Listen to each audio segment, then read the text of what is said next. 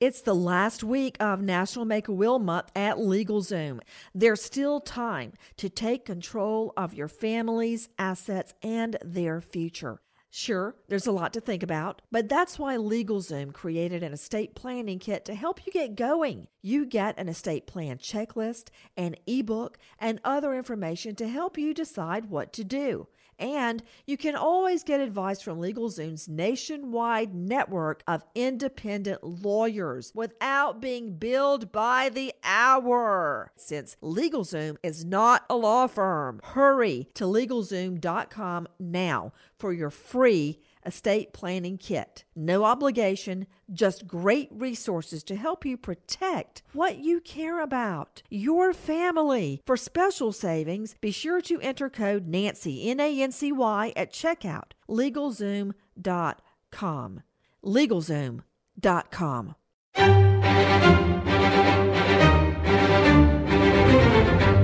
Crime Stories with Nancy Grace on Sirius XM Triumph, Channel 132. They're working to determine whether the remains of a missing mother were fed through a wood chipper, then entombed in the basement of a home. Barbara Miller disappeared in 1989. Police have been very interested in the walls of a home along North Front Street in Milton. Investigators say preliminary results show the concrete contained wood chips. Now they're waiting to see if it also holds Barbara Miller's remains. A forensic pathologist is dissecting the walls, looking for links to the woman. Experts are now checking for odors left by decomposing human remains. The police chief added it's just a matter of time until we get our answers.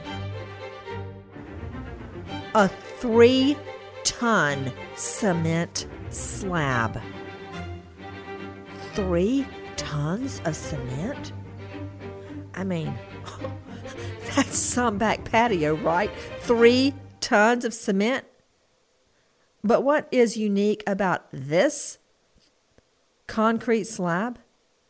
It may hold the remains of a woman that has been missing, who many believe was fed to a wood chipper. I mean, when I hear the words fed to a wood chipper, I've got to tell you, I perk up, all right?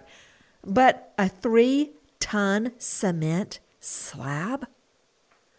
I'm Nancy Grace. This is Crime Stories. Thank you for being with us. You can't put these words, 3-ton cement slab, missing woman, and wood chipper in one sentence without making my head spin around. That's what's happening right now. We're talking about a beautiful young woman, Barbara Elizabeth Miller, last seen on a warm July afternoon after she attended a wedding.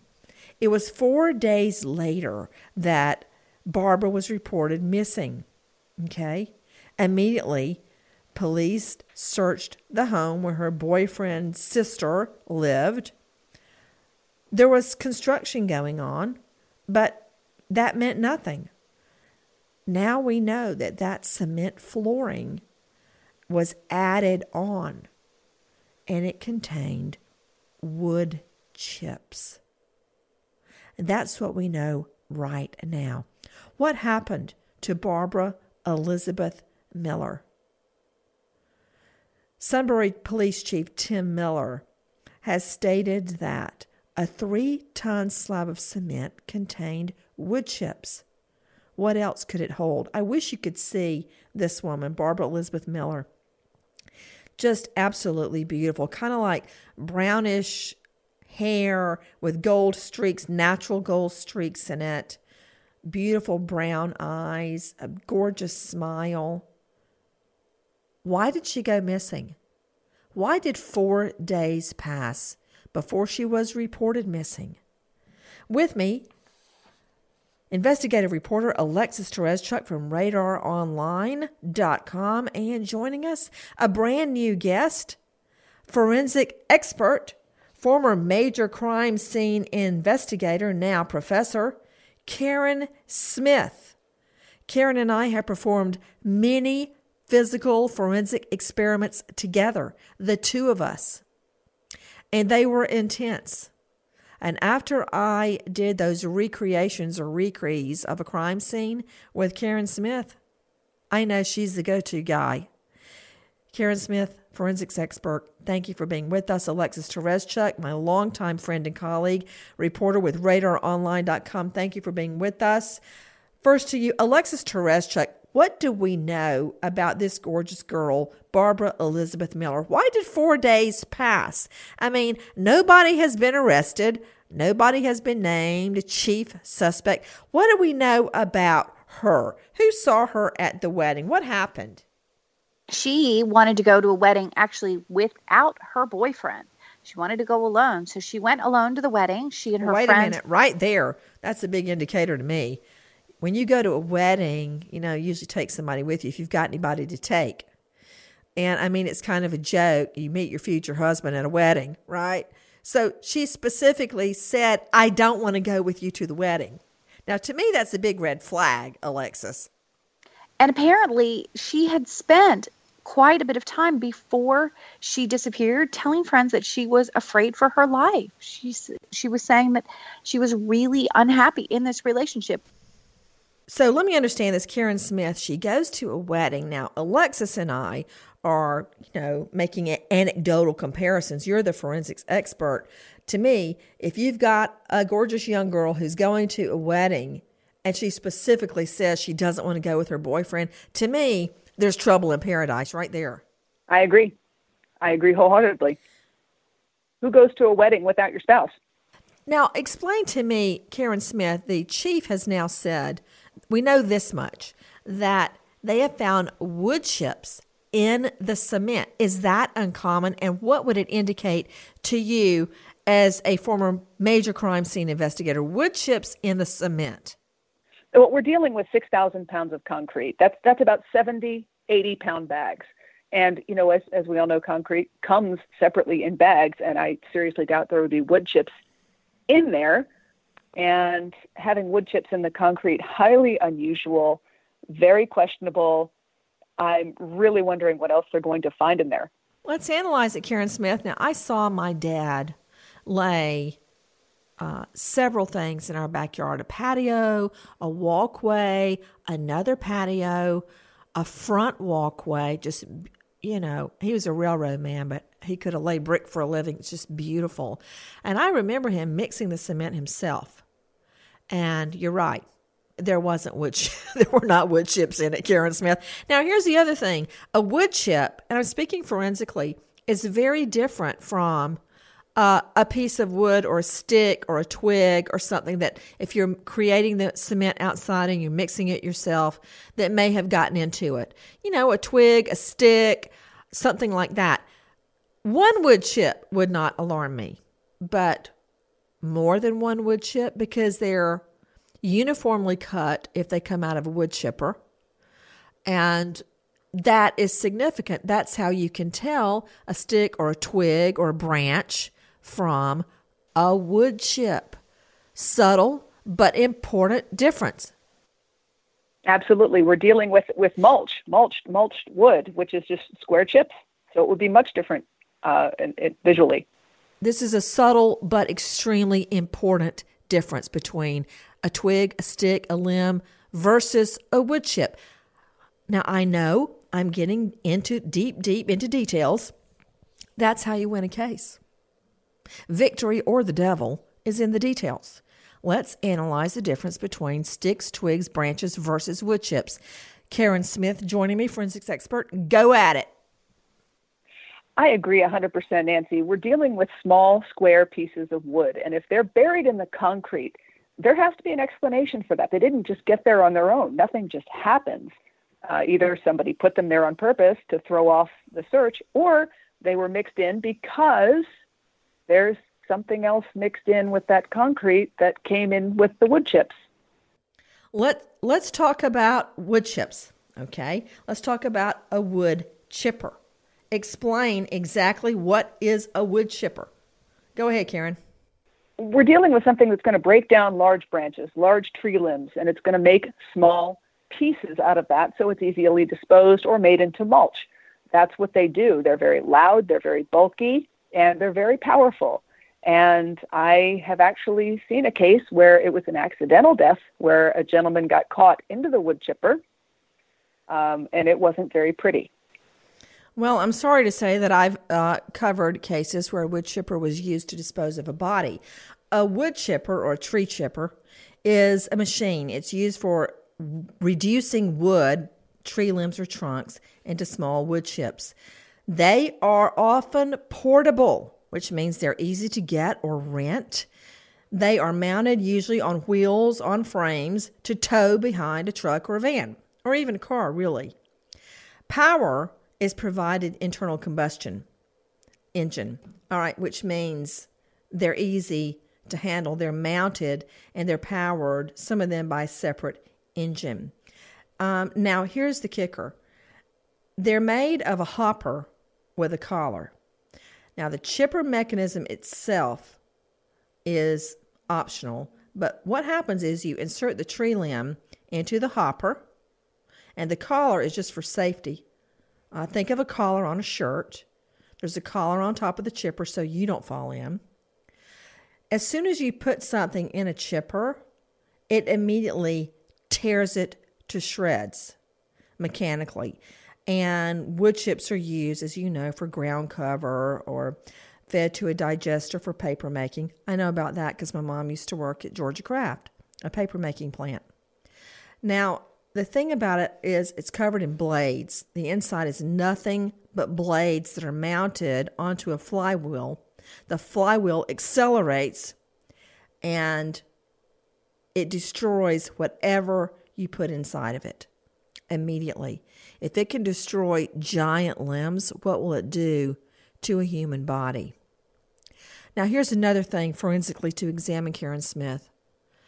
There wasn't just one wood chip. There were multiple wood chips in the cement in this guy's sister's basement. And not only were there multiple wood chips, Karen Smith, but the cement was added. It wasn't as if they were just finishing her basement. This was added cement.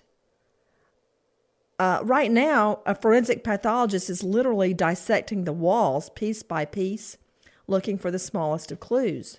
Now, what do you make of the fact that the cement was added on? It wasn't part of her original basement. Well, certainly that is a huge question that needs to be answered. When was it added and why? If we have a finished basement, what is additional concrete being poured down there for? Not only that, but they said the walls were very thick, the slab was very thick, and there was an exhaust fan installed down there in a small room. I don't understand the need for that either. So this pathologist... Also, catch this, Karen Smith, it was a rental home. Now, when you go to a rental home, most people don't start making permanent improvements because they're going to move out of the rental home. They're not there forever. So why would you pour a whole new floor to a basement that already had a cement floor? Why would you do that, Karen? To hide a body. You know, with me also, in addition to forensic expert Karen Smith, Alexis Tereszcuk, investigative reporter with RadarOnline.com. You know what else I found out, Alexis, is that several people have said over the years that this boyfriend of hers would talk about driving to his sister's home in Milton to, quote, visit his old lady. What? Exactly. They had a terrible relationship. And as you said, she didn't take him to the wedding the last time she was seen. She'd been telling police. She actually complained to police that that he was harassing her. She told friends she was afraid for her life. And her teenage son even said that they got in a fight that night because she didn't want to take him to the wedding. So all these things lead to a lot of suspicion. And then you hear that this guy says, oh, I'm going to visit my old lady. Who says that when they drive by a house? It's really very creepy. Hey, I don't believe he's married. So what does he mean that he's driving by this basement where the cement slab is to, quote, visit his old lady? Now, this is according to several people that say he has said this over time. Eddie Miller, her son, as Alexis just told you, said that there was a big fight the night before the wedding that she planned to attend without the boyfriend. The next day, the boyfriend, Egan, was allegedly driving his mother's car. Hey, right there, no offense, guys, but if you're a grown man and you still got to drive your mom's ride, okay, run, ladies, run as if you had seen a monster. Okay, he's bumming his mom's car. No, N-O. Okay, wait, that's a whole nother can of worms. But so the next day, he's driving his mom's car, and the tires, Alexis Tereszcuk, were covered with yellow clay that he thought was related to cement work. Okay, what about that, Alexis? Well, and that's this woman's son. I mean, how much of a better witness can you have where he says it's so suspicious that this building, this house that his sister rented had some construction work, his mom disappears, and then this boyfriend says all the time, oh, I'm visiting my old lady there. It's so sickeningly obvious that this guy had something to do with this, I think. You know, Karen Smith, forensics expert, major crime scene investigator. Karen, if you see this home, it looks like straight out of Andy of Mayberry. Okay, I mean, it's a tree-lined street. It's got the front porch with the white wicker chairs sitting on it. It's a 2-story frame, fresh painted, yellow with green and brown trim. This looks like a Japanese maple on one side and looks like an oak tree, possibly a post oak on the other side with the shade in the front yard. I mean, the little sidewalk, even a fire hydrant. I mean, it looks straight out of Americana. I'm just telling you, you'd never dream, looking at it from the outside, there could be a body buried in the cement in the basement. Oh, what a more perfect place than a piece of Americana, right? Who would suspect? I had so many questions when I read these articles and did some research on this, and a lot of it had to do with that house. Where were the neighbors in 1989? Were the houses built around it? Did anybody hear or see anything unusual? Was it unusual to have work done on the house? A lot of questions. And, you know, when he's driving by this house and saying, I'm visiting my old lady, is it out of his way of a drive? Is he going somewhere in particular? These are all questions I'd like to have answers to. All I know is that when I look at this photo of Barbara Elizabeth Miller, it's at Christmas time, the trees in the background, she looks like she's looking right at me, saying, do something for my son's sake. We're on it. Right now, we are covering the body of a missing North Dakota woman has just been found wrapped in plastic. Okay, just right off the top of my head, wrapped in plastic, that means it was not an accident.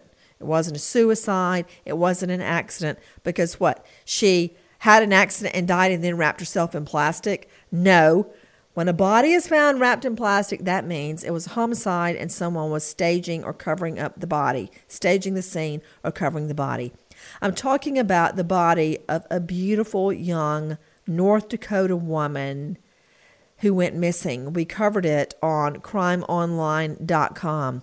And when I found out this woman, Savannah Graywind, just 22, was 8 months pregnant when she went missing, I knew right then, in my mind, Savannah's dead. Now we learn that Savannah has been found wrapped in plastic. Now, Alexis Tereszcuk joining me from RadarOnline.com, along with forensics expert Karen Smith. Alexis, it's my understanding that kayakers were the ones to first spot Savannah's body in the Red River. That's just east of Harwood. What do you make of that? I understand that her body, wrapped in plastic, had gotten hung up on a log, Alexis Tereszcuk. So folks are in their boat going down the river and they see a body. It's actually caught up on a log and it's wrapped in plastic, but it's not just a piece of plastic they see. They can tell that there's actually a person inside of this plastic. It's not submerged underwater completely. They can see what it is and they call the police immediately.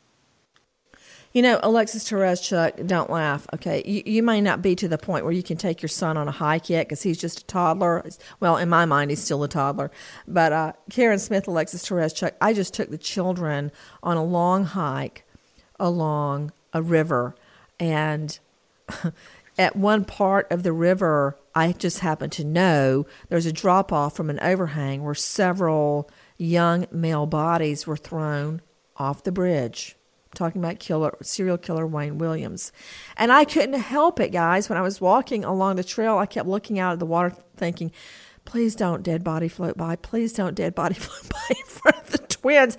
I mean, it's like your nightmare come true. You're out kayaking or walking along the river and you see Karen Smith, forensics expert, a dead body wrapped in plastic. Now explain to me what it means to you, Karen, when you hear a body is wrapped in plastic, caught on a log in a river. It means that somebody had to kill her, wrap her in plastic. I would be very curious to know if tape was used. My forensic mind goes immediately to the physical evidence that may be present, any kind of prints that may have been deposited on the inside of that bag may still be there.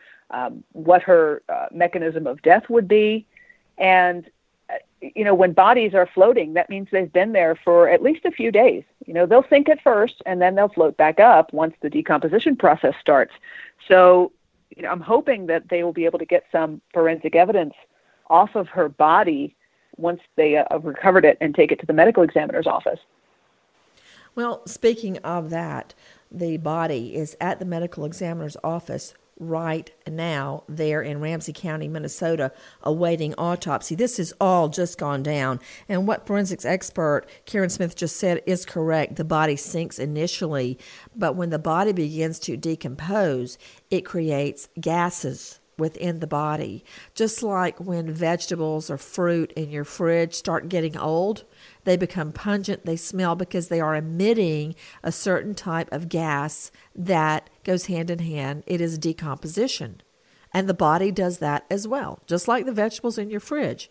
So when the body begins to release those gases as it decomposes within the inside of your body begins to swell up to bloat, and the gases, like a balloon full of gas, floats up in the air. The body floats up in the water.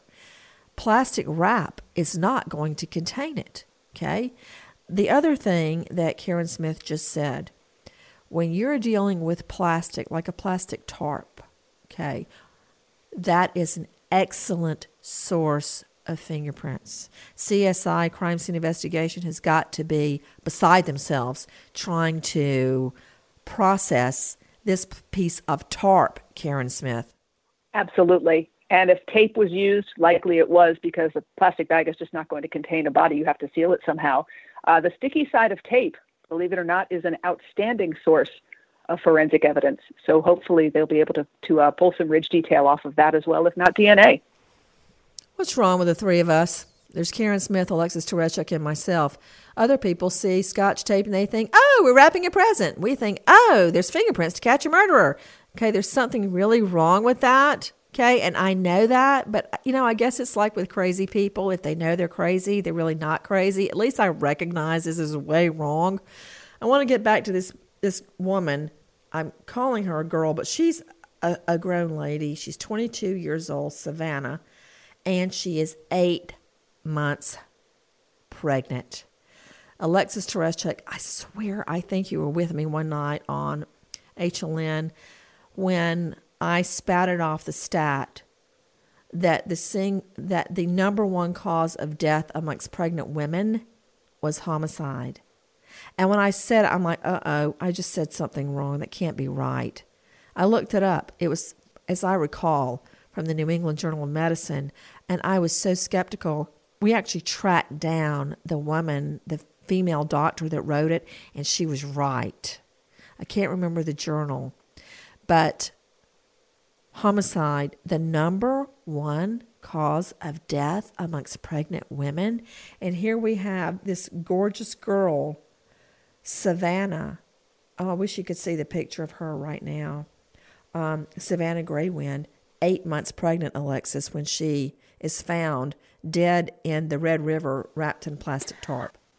And this was found by a farmhouse. This is not near her apartment where she lives. She lived with her mom, her 16-year-old brother. They said when she disappeared that they had she never would have left the house and not come back. There was pizza that wasn't eaten. She left her keys. They said her ankles were swollen, so she never would have walked that far. They knew that something very bad had happened to her when they couldn't find her. Her ankles were swollen. Oh, yeah. What was she doing out by a river, a whitewater river where people are kayaking?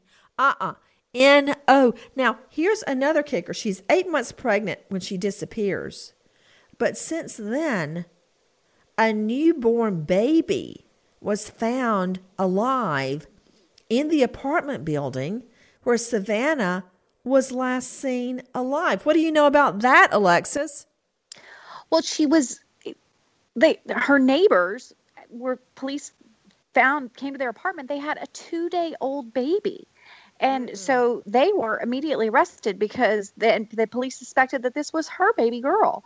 And this seemed this woman wasn't pregnant. She didn't have a baby. It was just too much of an odd, scary coincidence. So not only do we find a 2-day-old newborn baby girl in her apartment building, needless to say, the two people who had the baby are being questioned. But in addition to that, a nearby farmstead is being searched, Alexis Tereszcuk. Right, the river. Next to near where the body was found, there's a farmstead, and police have honed in on this, and they're searching this, and they're saying this may be the crime scene. So this is separate from her apartment, saying that maybe she wasn't killed at the apartment, she was taken away. And as the mom said, she could barely walk, eight and a half months pregnant. And so this farmstead near this river where the kayakers found the body is what police are saying may be the crime scene. So this may have been where she was possibly murdered. Well, when you say crime scene, we've got the expert Karen Smith with me. What would they be looking for at that farmstead, Karen? I hate to go into gory details, but we're dealing with a 2-day-old baby, and she was 8 months pregnant. We know that she probably didn't deliver it at the farmstead. How did the baby get removed from its mother? So we're dealing with blood. Certainly, the body will give a lot of information to the medical examiner where that's concerned.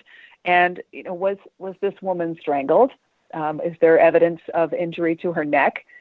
Did they shoot her? Did they? It's hard to tell at this point, but I know that the forensics. So definitely blood. Oh, definitely absolutely. blood. I mean, it's not going to be difficult to overcome an 8 months pregnant woman. I mean, again, I remember when I was heavily pregnant, I tried to walk into a restaurant with my husband.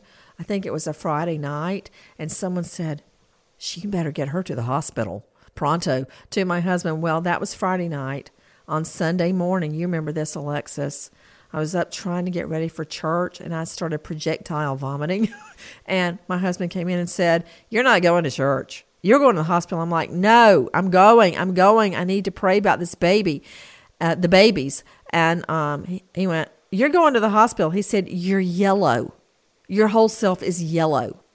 Well, needless to say, he drove me straight to the hospital. We ran every single red light, and there was nowhere to park, so he dropped me at the front door. I was so out of it.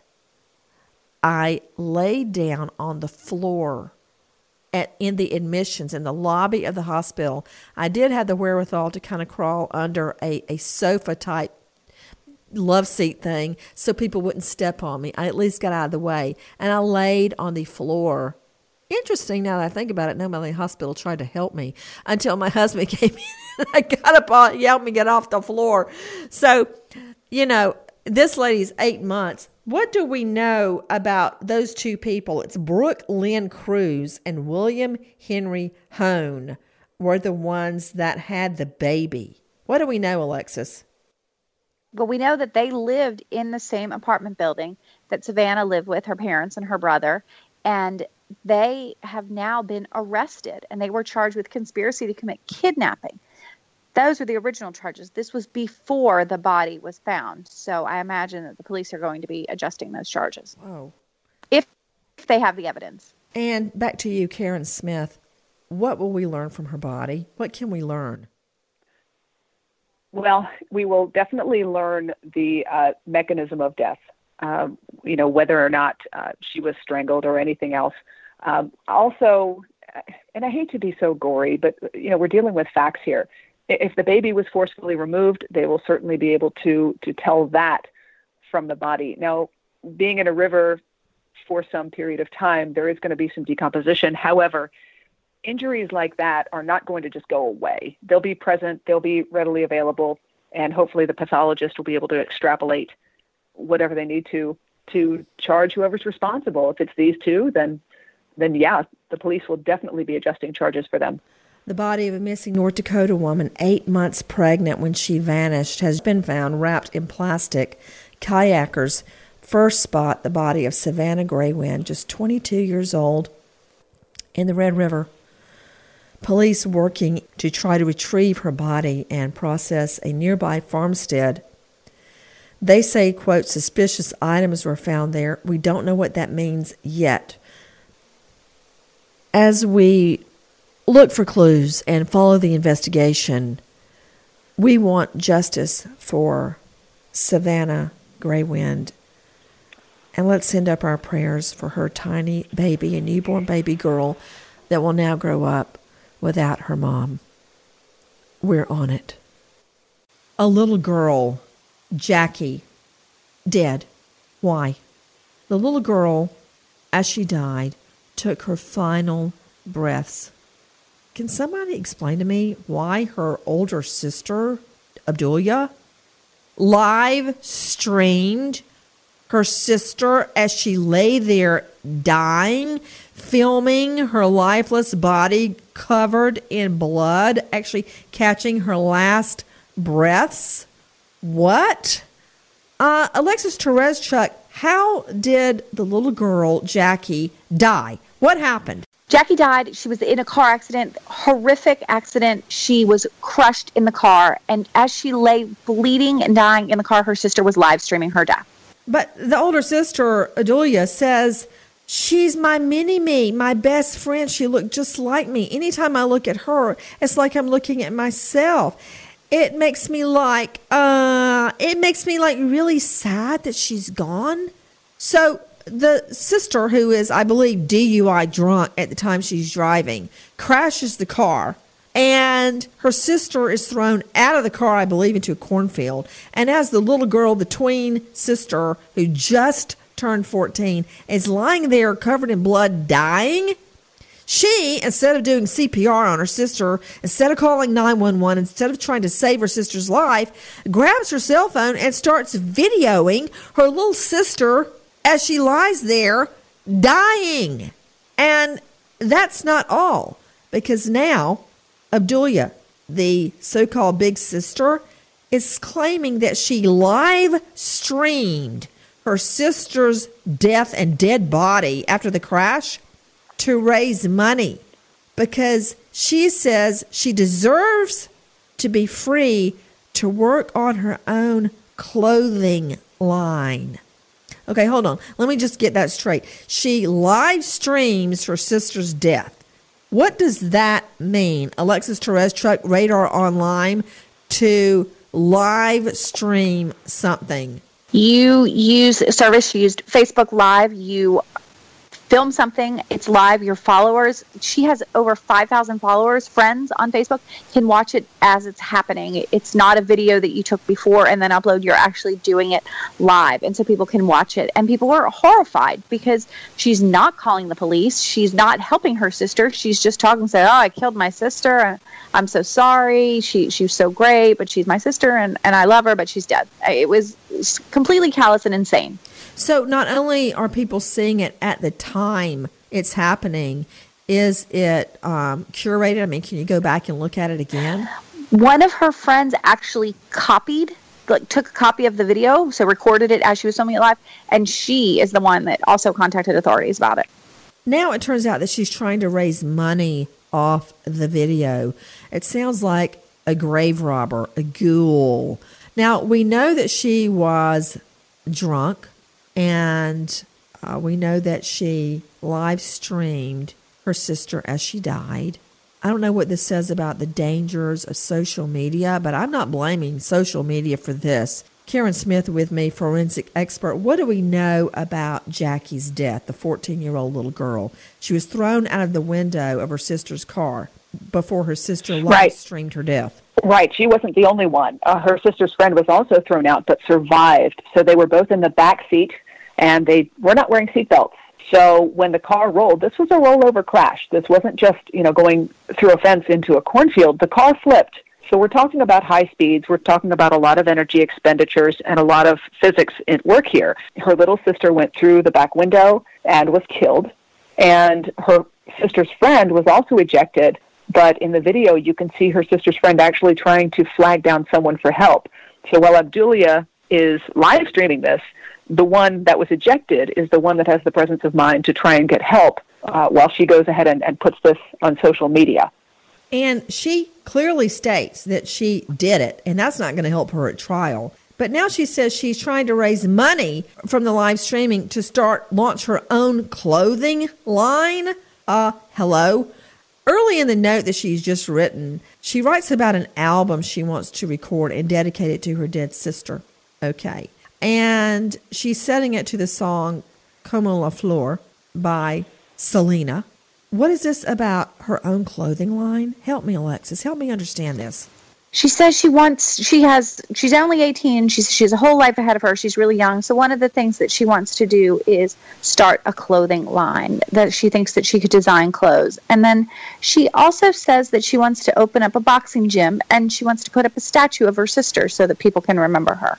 Okay, take a listen to this girl. She is pleading not guilty.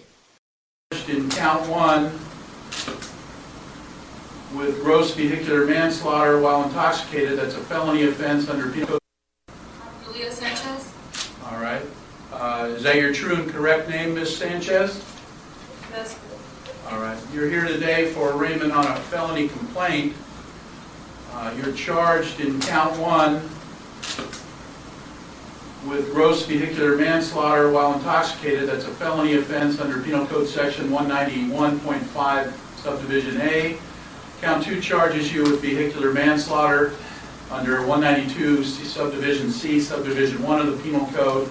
Count three charges you with driving under the influence of an alcoholic beverage causing injury. That's a felony offense. There's an enhancement, special allegation for causing great bodily injury, and that is on the victim, MS.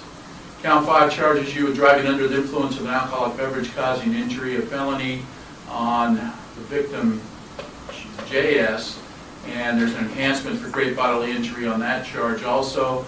And count six charges you with felony driving with a .08 blood alcohol causing injury, felony offense also on JS with the same enhancement.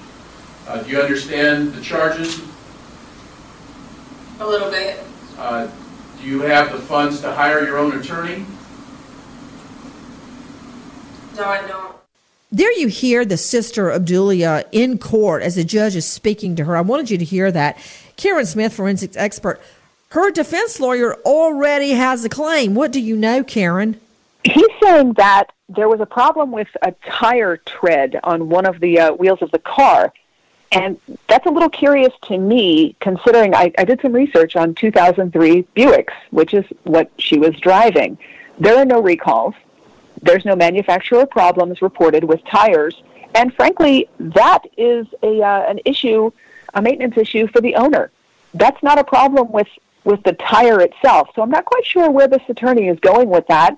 It was just interesting to me that was going to be the defense. You know, don't you just hate it, Alexis Tereszcuk, RadarOnline.com, when your defense attorney comes up with this great defense about the tires caused the wreck, and hey, don't look at my client, look at these tires, and then you find out there was nothing wrong with the tires. Whoopsie. And not only that, she had been live streaming the whole day up to this, showing herself driving, speeding down the road, like almost crashing into a van. And she says, oh, we do that all the time. Everybody Snapchats from the car. It's what we do. We're fine. We're young. Like this was something she'd been doing all day long, was driving recklessly and filming it at the same time. And drinking. You left that part out. Now, this is and what drinking. She says. Okay. This is what she says. When people have attacked her, verbally attacked her about what happened, quote, "You're only going to make my parents suffer more. You're not going to help anybody. My parents are grieving. They want me back home. The house is super lonely without us. We were like the joy of the house." Okay, she's talking about her and her sister that she killed and live streamed her death while she was drunk. And she is attacking people that have verbally chastised her, claiming that they're just hurting her parents. All right, where is this going to Alexis Tereszcuk? What's happening? I mean, this is crazy. Why did her lawyer let her write this letter? I guess he couldn't stop her. Talking about she needs the money from the video of her dying sister to start her clothing line? Yeah, I don't think that this attorney really has any control over her because I'm not the attorney, that's you, but I wouldn't imagine, in the cases where I've covered, attorneys don't usually tell their clients to write rambling 8-page letters to news stations. I would like to get them as a reporter, obviously, but he's saying, he's coming up with a lot of excuses. He says, this is only just a few minutes of the day that you know about her, that you're basing your opinion on. He says she is a victim of child sex trafficking. She has a terrible background, and that this is what's going to come out and to show that what a bad life that she had. So he's really setting up an extensive defense. All right. The jury's going to have that letter in their hands. She also says that the reason she did the live streaming is, now this was before her sister died. She started live streaming. In her 4-page double-sided letter to a reporter at KGPE TV in Fresno, she said, "I know I had more than 5,000 followers, and it's the only way my sister could get a decent burial. I'd never expose my sister like that. I anticipated the public donating money to me because my family's not rich. And oh yes, I'm going to launch my own clothing line." That is bad. But then she says, "I accomplished my goal." She apparently has raised money. More than $12,000 was donated to a GoFundMe account created by the family to help with the funeral. Wow. She is now charged with 6 crimes, including gross vehicular manslaughter. And she said that live streaming was, quote, "like a reflex." Okay, that's where we stand right now. The video showed Sanchez looking into the camera and singing as she was driving, and the sister and the friend also in the car. As she was recording herself, she loses control of her 2003 Buick and crashes. The video stops. She says she called 911 for help and then started recording. She panned to the body of her sister lying there out in a field who had suffered major head trauma. And as the video streamed, she says, "I killed my sister, okay? I know I'm going to jail for life." She says that right then. Some reports say she said, "I don't care." I guess we'll find out at trial. With me, Alexis Tereszcuk, RadarOnline.com, and forensics expert Karen Smith. Now to Alan Duke. Alan, I want to hear how I can help the victims of Hurricane Harvey. Right now, I know that there is looting going on. People are homeless. They don't have power. There have been casualties. What can we do to help, Alan?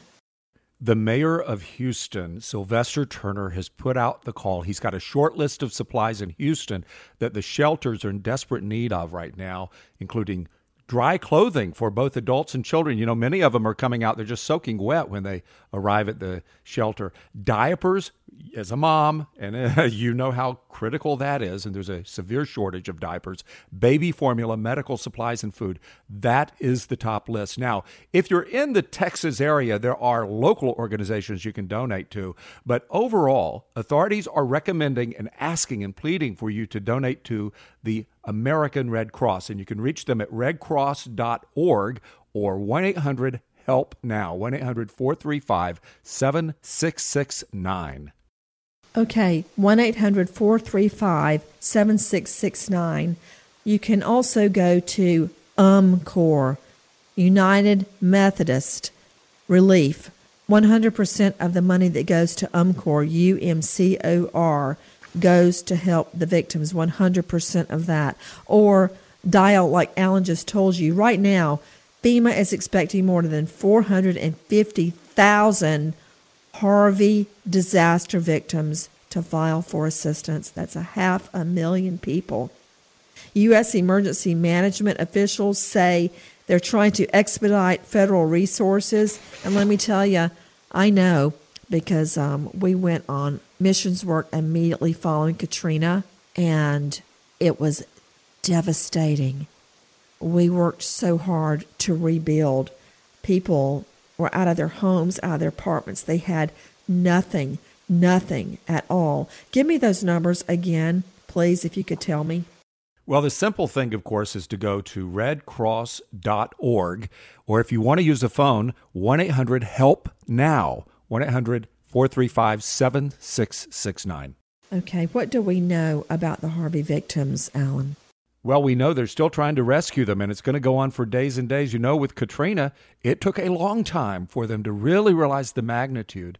With this, they've got thousands of people still stranded either on their roofs or the second floor of their home, some of them in waist-high water or worse. So it's still a picture that is unfolding. Please join with me and help the victims of Hurricane Harvey. They are our very own here in our backyard, and they are suffering. Please call the Red Cross toll-free number 800-435-7669. Also, continue to pray for those who are suffering because of Hurricane Harvey. Also, let's pray for the early response teams, disaster coordinators, and volunteers there who are trying to help. Please dial toll-free 1-800-435-7669 for Red Cross assistance to Hurricane Harvey victims, or UMCOR, United Methodist Committee on Relief, toll-free 800-554-8583, 1-800-554-8583, or 888-252-6174. Please help us help our friends. Nancy Grace, Crime Stories, signing off. Goodbye, friend.